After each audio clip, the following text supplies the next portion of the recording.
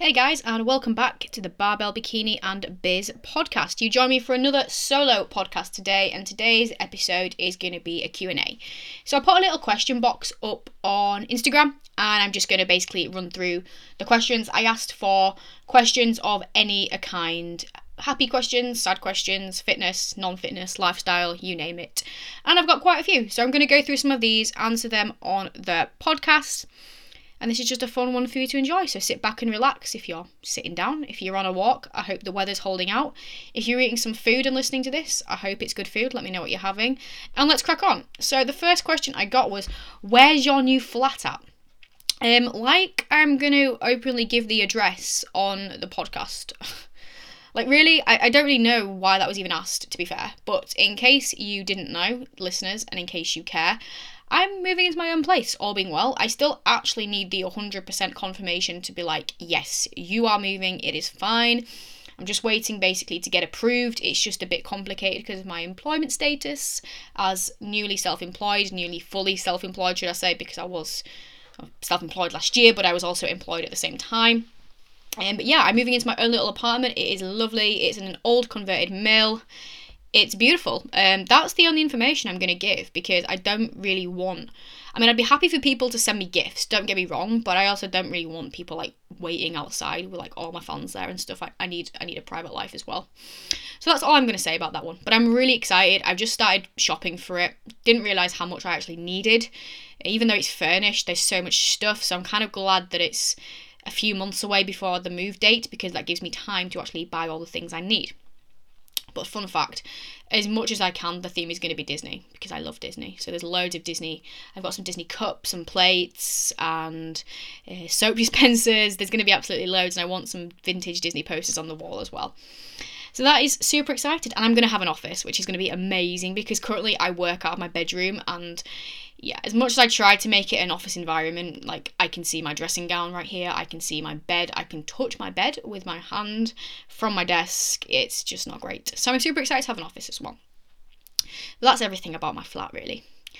The next question, do you feel like you can't be bothered working out during your period? Well, this is a funny one for me because I don't have one, in case you didn't know, which you probably all do. However, I am going to touch base upon this because it is something that a lot of people struggle with, a lot of my clients struggle with, and obviously I've got a decent understanding of female physiology, especially around the menstrual cycle. With everything that's been happening with myself, I've done a lot of my own reading. So the time around your period is typically when progesterone is higher and estrogen is lower. Now there's a bit of a myth that progesterone is a bad hormone and it makes you feel like shit and it's the one that does all the bad things to you, and it's not.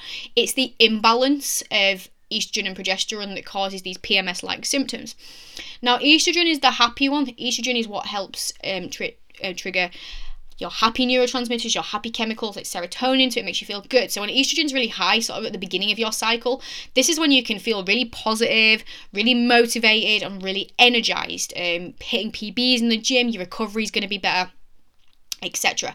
Now when estrogen is lower and progesterone's higher, this is when you might start to see a bit of a drop off. It might take a hit on motivation. PMS can take a hit on fatigue. It can make you feel a lot more tired. Recovery capacity can go down. Emotions can be everywhere, and it very much can have an impact on your training. And the thing is, as long as you're aware of that, it's okay. It's not, if it's not you just being like, oh, I'm lazy, why am I not motivated? It's part of a hormone imbalance. Now, the thing about PMS, and I wasn't aware of this until I did my own reading, is that it's not actually quote unquote normal. It's not just it's not just a side effect that happens and you've got to learn to deal with it. It's not inevitable, is what I was trying to say there. It can actually be managed and mitigated, and it's usually down to certain lifestyle factors and other things which actually heighten PMS symptoms. And something that I am working on right now, I'm not actually going to disclose in the podcast yet because I have not formally released it yet, and I want to do a big release because big releases are fun. But there's something that I'm creating at the moment which actually will answer a later question as well, to be fair, and it's one of the topics I want to go on in this thing is menstrual cycle health and helping to offset some symptoms of PMS. So that's all I'm going to say. So just basically keep your eyes and ears peeled for that because it'd be something that is going to be pretty good. It's going to be really helpful, and I'd love to get as many of you on board with it as I can. It will be amazing. So keep an eye out for But yeah, no, basically, to answer the question, because I've gone off on a tangent, it's very normal for you not to feel like you can't be bothered working out on your period due to the hormonal imbalances. However, this imbalance can be regulated and managed as well, through food choices, through lifestyle choices, etc. But I'm going to save the details of that either for a podcast or for my special thing, which is coming in the future. Next question. I really want an online coach, but I can't afford it. What do I do? It's a great question. And it is a good question because I can remember being in this boat a few years ago. So I was a student, I was working in fast food, I didn't really have a lot of disposable income. And people don't in this day and age, life is expensive. And realistically, coaching is expensive. I'm not going to beat around the bush and say that it's not, it is. And that is because it's a premium service. You are getting a lot out of the service. It isn't cheap. And if it is cheap, there's probably a reason for it, i.e. copy and paste. Not a lot of experience, not a lot of effort going into it. If you're paying sort of like 40, 50 quid a month for, bespoke coaching, yeah, it's probably not bespoke. I'm just going to put that disclaimer out there. If someone's offering you coaching for hella cheap, there's probably a reason for it. However, I was at this point where I didn't care anymore. I was like, I'm so unhappy with how I look. I really want help. I wanted a personal trainer at that point. I really want someone who can teach me about what to do in the gym, show me how to do some exercises, show me how I can actually lose this weight and get it off because I'm not happy. So I made the money, I put in some extra hours. I rejigged my finances. I thought, right, what am I actually spending money on here that I don't need to be spending money on? And what am I spending money on here that doesn't actually align with what I really want right now? Because what I really want right now is to not feel the way that I do. I don't want to be unhappy in my body. I don't want to look like this anymore and be stuck in this rut of dieting and not really knowing what I need to do in order to lose weight without being full-blown restrictive and in an eating disorder again. So I stopped, spending money going out for food and stopped spending money on just random bits that I didn't really need or want or anything like that. As I thought, I'm putting my money into this, because if I put my money into this now, it's going to save me so much in the long. It's going to save me feeling terrible. It's going to save me from feeling like this, but it's also probably going to save me money in the long run, because if I just invest now, I won't have to keep buying into these diets and buying into this and buying into that. And it's short term. Well, I thought it was going to be short term, but here I am 3 years later still paying for a coach. But for me, it's been the best thing I've ever done, and I've never looked back, and I absolutely love it. I would not change having a coach for the world. I absolutely love it. It's changed my life. So that's the first thing, is actually sitting down and looking at your finances and go, can I just say I can't afford it, or do I really, really not afford this? Is it a case of I've literally got £10 spare a month and I've already scraped, everything I can, I'm not going out, I'm not doing anything, it's all I've got, and so I can't afford it? Or are you just throwing money away at other things? And if you're throwing money away at other things, that's fine, but it's about what your values lie with. And if you wanting a coach for quite an important reason, you're not happy with how you look, or you want to break free from a diet cycle, it's about assessing your values and assessing what you're actually prioritizing from a financial stance. And that can be quite a big thing to do, and it's not an easy thing to do, but it's worth doing. Thinking about what it will do for you in the long run, the pain it will save you mentally and financially and physically. But if you are someone who genuinely cannot afford it, because at first I couldn't, I literally had no spare money, I had to work extra hours first, there's a couple of things. Number one is follow people online who know what they're on about. And by that I mean you can ask them. If you message someone, like a coach, a trainer, they would happily answer your question without, being like, you need to buy my program. Looking at their credibility, looking at someone who's actually getting results from clients, who's got, good reviews from clients, and reading their posts, and hopefully they've got some good posts out there that's got some good content that, is informative. Perhaps they've got YouTube videos, blog entries, things like that can help and educate you to start with and just give you a good baseline understanding. I, for one, for example, have a free 5-day course, which if you go to my Instagram, click the link in my bio, It's on there. It's the 5-day forever. That's a free course which you can do. Yes, it isn't going to change your life.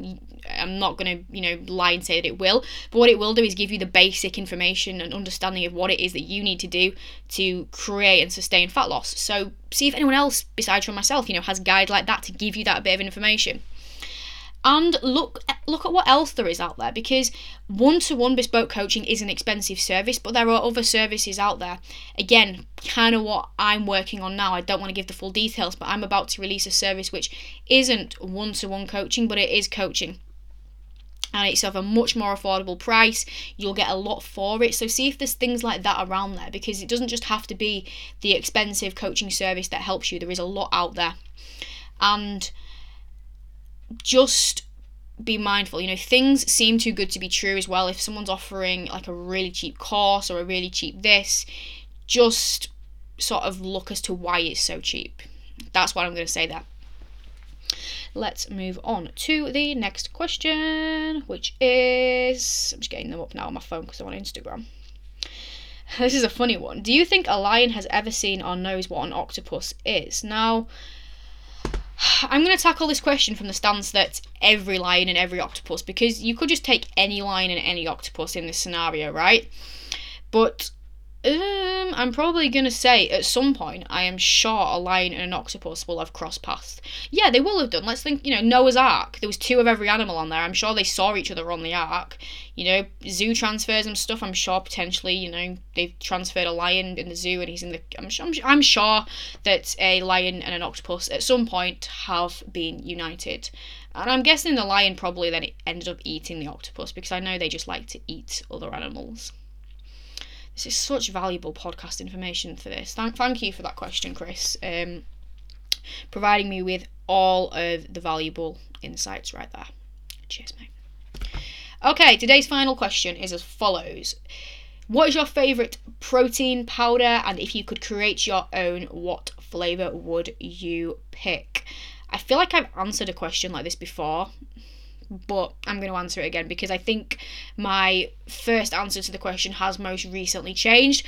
My favourite flavour protein is the Perform carrot cake. It is amazing.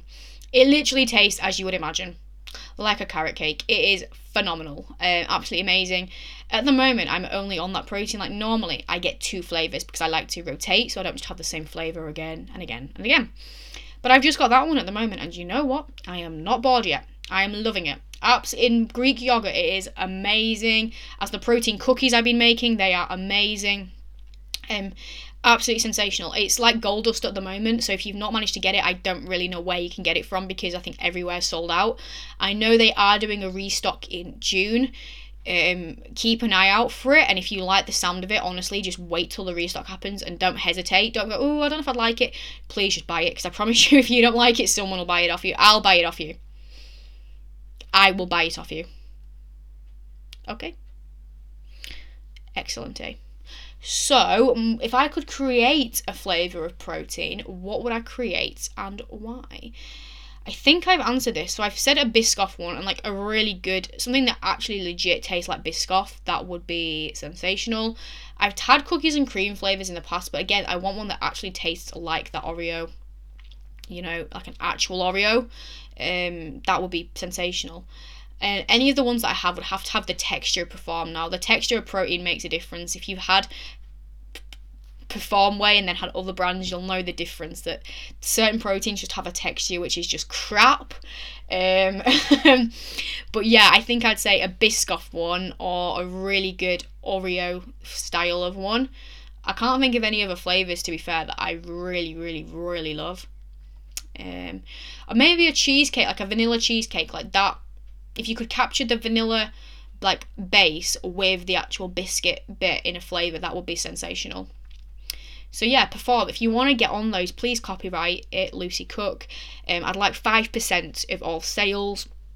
Yeah, that's all I'm going to ask of you, to be fair, because I'm happy with free protein and 5% of sales, because they're going to be that sensational. I'll just probably become a millionaire from that in itself. But that is the Q&A wrapped up, guys. So that is today's podcast over and out. Hope you are well. As always, if there's anything or anyone you want to hear on the podcast, please let me know. And if you have enjoyed today's episode, I would always appreciate a share on your Instagram stories, a tag, and just a little message on Instagram just to say that you've listened and you've enjoyed it. I'd always like to hear that. Have a fantastic week, have a fantastic day, and I will catch you on the next one, guys.